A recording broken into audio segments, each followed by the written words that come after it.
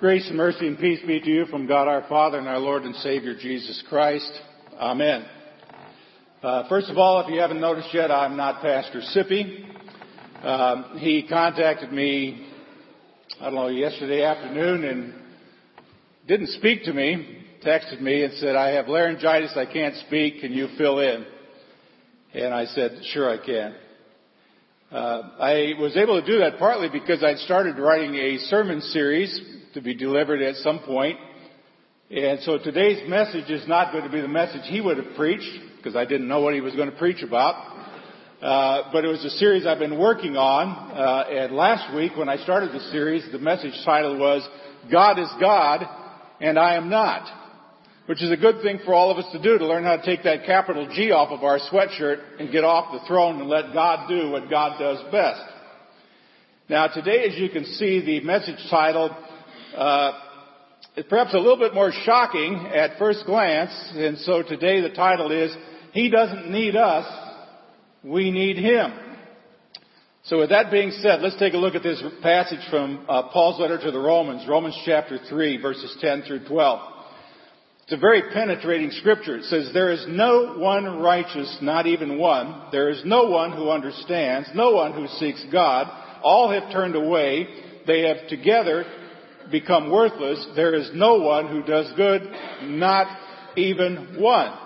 Now, even the casual reader, I think, should be struck with a rather universal emphasis of some words. I underlined them for you. I don't know, did you catch them? Words like no one, not even one, no one, all, no one, not even one. Do you get the idea here? I think it's kind of hard to miss the point of that scripture. What it's saying is that the entire human race, including those people who live in Springfield, have rebelled. As a result, God often looks down from heaven and He can't find a single person who truly seeks Him. Sin has so warped the human heart that no one does anything right in His sight. We are absolutely, positively, 100% worthless in His sight. That's a tough bottom line. Now, some of you might already be ahead of me thinking, well, how can you square this word worthless in God's sight?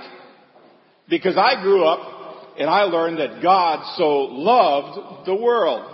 Why would anybody love a worthless person? Well, friends, the answer is pretty simple. God loves us in spite of our sin and not because of some supposed worth that He found in us. To put it in some rather crass terms, He found nothing worth saving in us, but He saved us anyway because that's what God does. And when you think about that, that is both humbling and it is terribly thrilling.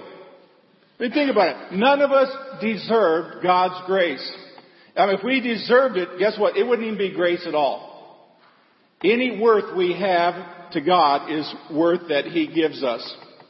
We have value only because He values us, not because of anything in us. It certainly tells us that this kind of phony independence that we have, or our casual arrogance we have when it comes to God and things of God, and our sinful pride and that kind of obsessive need to be in control is of absolutely no value.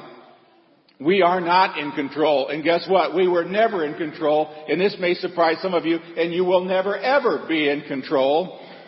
Even if you think you were, are, or would be someday. Now, I can prove that to you quite simply by looking at a number of Bible passages. They'll be up on the screen for you. Take a look at these. John 15:5. I am the vine, you are the branches. If a man remains in me and I in him, he will bear much fruit. But get this, apart from me, you can do nothing. Or take a look at the second one. What a wretched man I am. Now let me ask, when was the last time, Paul, you ever looked in the mirror in the morning and said, man, what a wretched man I am? Maybe this morning, well, he's saying no, but I've known Paul for 30 years, so he's got a little wretched in him. I actually said this to myself this morning because I was preaching. And I tell you, I don't look near as good when I wake up as I do now. In fact, I won't look near this good by the end of the second service today. what a wretched man I am. And I thought about that. I stared and I looked at myself.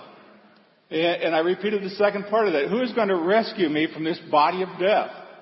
I mean, whether I like it or not, I'm slowly but surely dying. That's just a matter of life. Look at the next one. The man who thinks he knows something does not yet know as he ought to know. I suppose we could paraphrase that and put that in the KJV, which would be Kolb's general version of the Bible. The man who thinks he knows something doesn't know nothing. How about the next one? Such confidence as this is ours through Christ before God. Not that we are competent in ourselves to claim anything for ourselves, but our competence comes where? From God. I can summarize those passages this way by saying, God is free to do whatever God wants to do. God is not obligated. He was not obligated to create us. He's not even obligated to save us. Everything God does is an act of sheer, sovereign, and I would call mind-boggling, amazing grace. Therefore, we are continually in His debt at all times. And that thought, and maybe that thought alone, ought to encourage us to praise and worship Him like never before. Now, what I shared with you are not just simply statements of theology. It's kind of meant to be a stepping stone. That's kind of where I was going in this message series by saying, you need to, first of all, get off the throne and admit that you're not God. And understand that God is God. And then you confess your utter and complete need for God's help. And I would believe that unless you can say that from your heart, you have not yet reached first base in this journey of discipleship. I mean, there are many places in the Bible that you can look at that teach this truth, but my mind, as I was preparing these messages, was drawn to Psalm 100. And Psalm 100 is going to be up on the screen. You take a look at it. These simple words have blessed the hearts for many people for nearly 3,000 years. The old 100th, some people call it. And it only has 2 stanzas, and each of them is centered in God. We're just to give thanks and praise to God. If you read the first 4 verses, because He's God. There you go. Why should we give thanks to Him? He's God. And if you read the second 4 verses, which you're going to take a look at, it tells us that He's also good. He's a good God. Verse 3 says, know that the Lord is God. I mean, this acknowledgement of God's sovereignty, and I tell you, more and more as the days get closer to an election, I just say, oh man, God, thank you for being sovereign. Thank you that I know that the day after the election, you'll still be seated on the throne. You will still be the resident president in the hearts of man. But there's a statement of ownership then.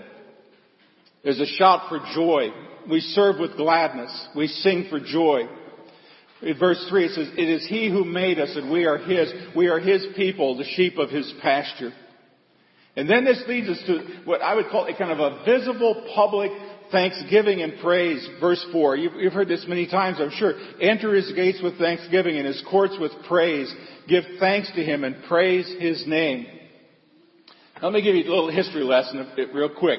The design of the tabernacle, when they built that in the wilderness, the design of the temple that they built in Jerusalem allowed for huge courtyards. And it kind of explains why we build our churches the way we do today, too. We have these big courtyards where people would gather together and they would sing and they would openly praise God with loud voices. It was almost as if God was saying, you want to meet me? Come on in, start singing, and I'll join you on the second verse. See, part of this emphasis was surely meant to be that Israel would publicly praise its God.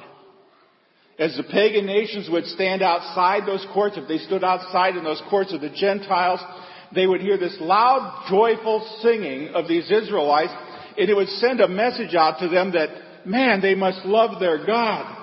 They must really know this God.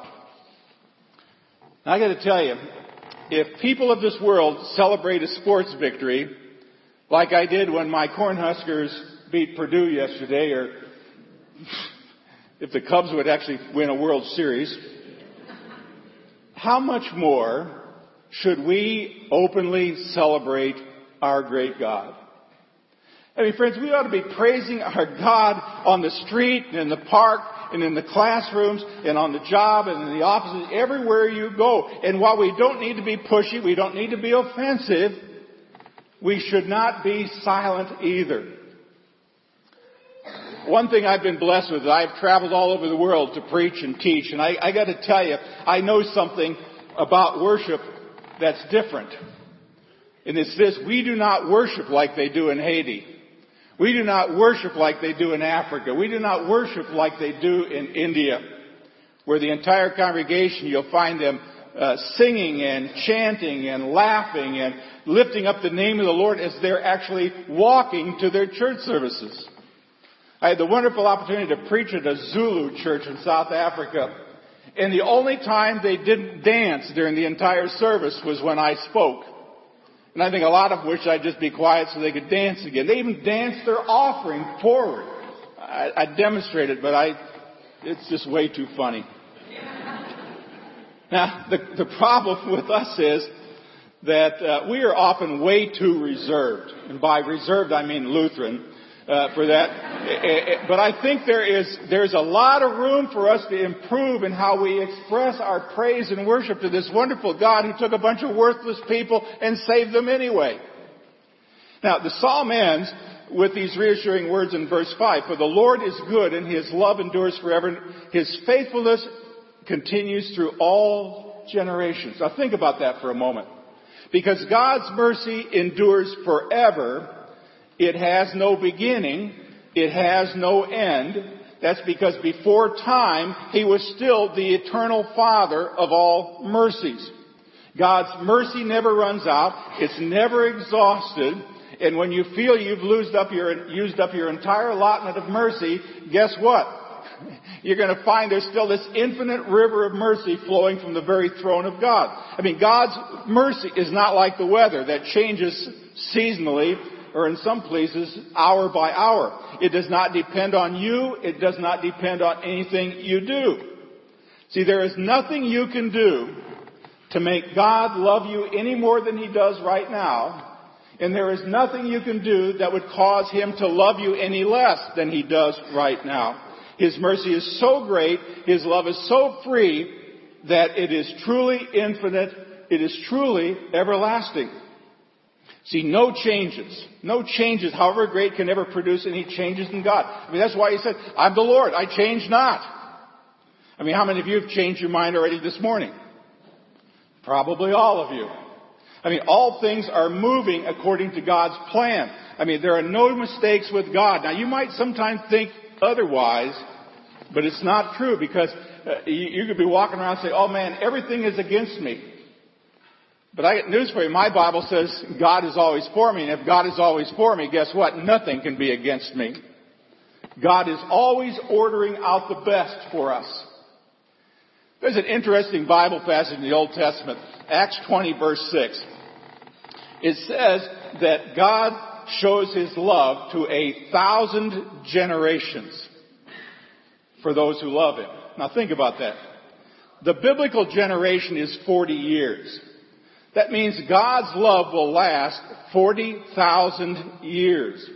And since that promise was given to Moses at Mount Sinai about 3,500 years ago, we could safely conclude that God's faithful love will continue at least another 36,500 years from today.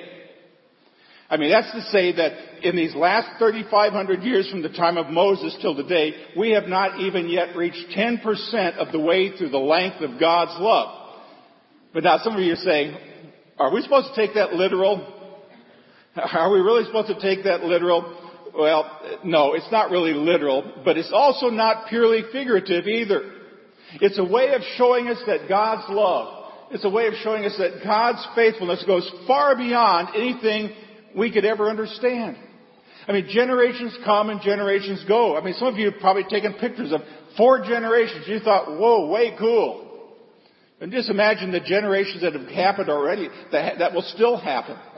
And the only thing that remains constant through all generation after generation after generation is God. Now I'm kind of wrapping up this message. I just want to give you 3 simple little statements. Here's statement number 1. God owns everything. and we own nothing. It's Stewardship Sunday at the church I normally attend in Branson. It's the Sunday we fleece the sheep. But a lot of churches have Stewardship Sunday, and sometimes I've heard pastors stand at great length to say, we need to give him back some of what we got. And every time I hear that, I just cringe. I want to stand up and shout and say, you ain't got nothing. You are not giving God back something of yours. You're only returning to him something that he's already loaned to you. That hymn we sang today, which has next to nothing to do with my sermon, but I did listen to it, I did sing it, talked about the font and the altar. I've thought about this when I've baptized babies over the years, and even adults, but babies in particular. And I've often said to couples, when you came in this morning, you thought this baby was yours. Really, it wasn't. But now it's God's child. I mean, it's always been God's child. And now I'm going to give you back God's child to raise on his behalf. Even your children and not your own. Those 4 sitting right there, those are God's kids that he's loaned you. And he says, take care of them. See, our problem is we often don't feel our need until things aren't going very well. But we need God just as much as if we had $1 million or if we were flat broke. We need God just as much if we were in perfect health or whether we were suffering from cancer. We need him desperately. And we need God more than we often know or recognize. Here's the second thing. Our lives are broken. Our lives are broken because of sin. Sin has messed up everything. You don't need to look very far. I mean, the whole world, the book of Romans says, groans with sin. I mean, nothing works right. Things break. Little children get shot on street corners. Marriages disintegrate. Promises are broken. The unborn are aborted. The laws are violated. Terrorists fly. Airplanes in the buildings, and the list goes on and on and on. I mean, the world is broken, and we are broken. And like Humpty Dumpty, guess what, folks? We cannot put everything back together again. That's why I come to statement number 3. If God doesn't help, if God does not intervene into this mess that we have caused by our sin, then we are sunk. That should be pretty obvious by now. I mean, David says something very wonderful in Psalm 34, verse 6. He said, this poor man called, and the Lord heard him. He saved him out of all his troubles. You know, if you take that verse backwards, you come to a wonderful truth. If you want to be saved, guess what? The Lord needs to hear you.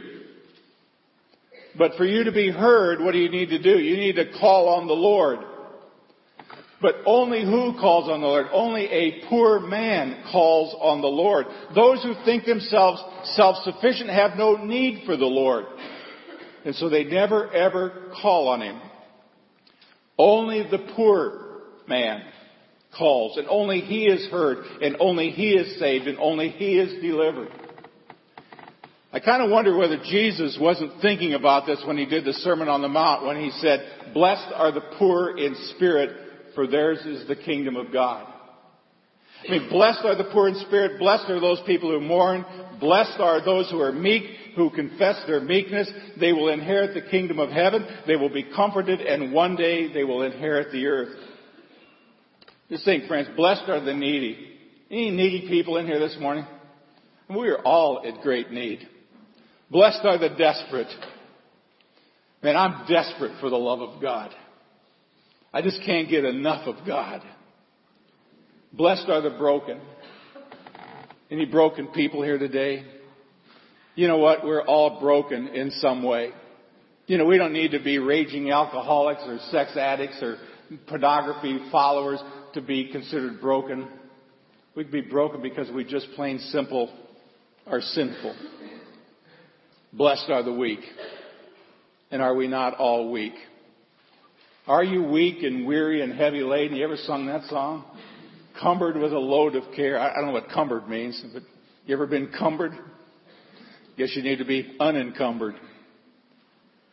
It says all of those kind of people, the needy, the desperate, the broken, The weak, they all find the Lord. Everyone else will be turned away. It says, but to the needy God says, come in. I've got a place reserved for you. You know, if you ever travel to the Holy Land, you will probably visit the Church of the Nativity in Bethlehem. And the church is built over that supposed spot where Mary gave birth to the baby Jesus. Now, to get to that church, you walk across the big courtyard, big spread out courtyard. But in order to get into the church, you have to go through a very small doorway. You have to duck, literally, to get inside that church. Now, the entrance was deliberately built that way because for many centuries, the wealthy people used to ride their horses to church and literally would ride their horses into church. Now, the priests thought that that was not the right thing to do, so they lowered the entrance to force the high and mighty to dismount before entering the church. Guess what? The same is true of salvation. If you want to go to heaven, you got to get off your high horse. Until you do, you will never be saved. I mean, since you don't deserve heaven, the only proper response to God's wonderful offer of salvation is to say, thank you, Lord. Thank you, Lord, for what Jesus did for me. See, gratitude and not arrogance is the language of heaven. Jesus is all you need. That ought to drive us off of our high horse and onto our knees.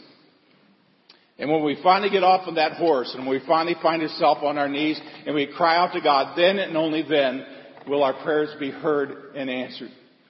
But you'll never know if you never see for yourself. I mean, I could stand up here and preach all day, and I'm not, by the way, and it wouldn't have any effect until you admit that you are not God and you need Him far more than He will ever need you. I mean, some of us have to absolutely hit rock bottom. And there may be people here today, that's the reason you're here, is because you hit rock bottom. Many of you know I've been teaching at Angola Prison, the largest maximum security prison, for nearly 16 years. I can recount story after men who prison was their rock bottom. They had to be drugged out of New Orleans or Baton Rouge or places like that inside an 18,000-acre working farm to be brought to their knees and discovered that they'd been running away from God, but God still found them, even in a prison. Because God is kind of like that hound of heaven, always searching for people. When we do that, when we're like the prodigal son who's on his knees, and it says, the Bible says, when he came to his senses, that's when we cry out to our God in desperation. You're going to see something up here on the screen. It's something I've heard. You've heard this before. It goes this way. You'll never know if Jesus is all you need until Jesus is all you have. And when Jesus is all you have, then you will know that Jesus is all you need. Friends, I don't know your condition today. I barely know my own. I had to get up so early to come here today. But I'm happy I was able to. But if you are weary, if you are tired, if you are discouraged, if you need a fresh start, if you feel as if your life is going nowhere, if you want your sins forgiven, if you want to know God, then drop what you're doing, get off your high horse, and run to the cross. Don't delay. Don't make any excuses. Lay hold of the Son of God who loves you and died for your sins. Lay all your sins on Him, trust Him, and trust Him alone as your Savior. My prayer for all of us today is that our Lord would give us faith to believe and wings to fly to the cross of Jesus, and then strength to lay hold and hold on to Him tightly. He is a wonderful Savior to those who trust Him. And always remember, friends, God is God. We are not. God doesn't need us, but we desperately need Him. God's peace. Amen. We worship the Lord at this time with our tithes and our offerings.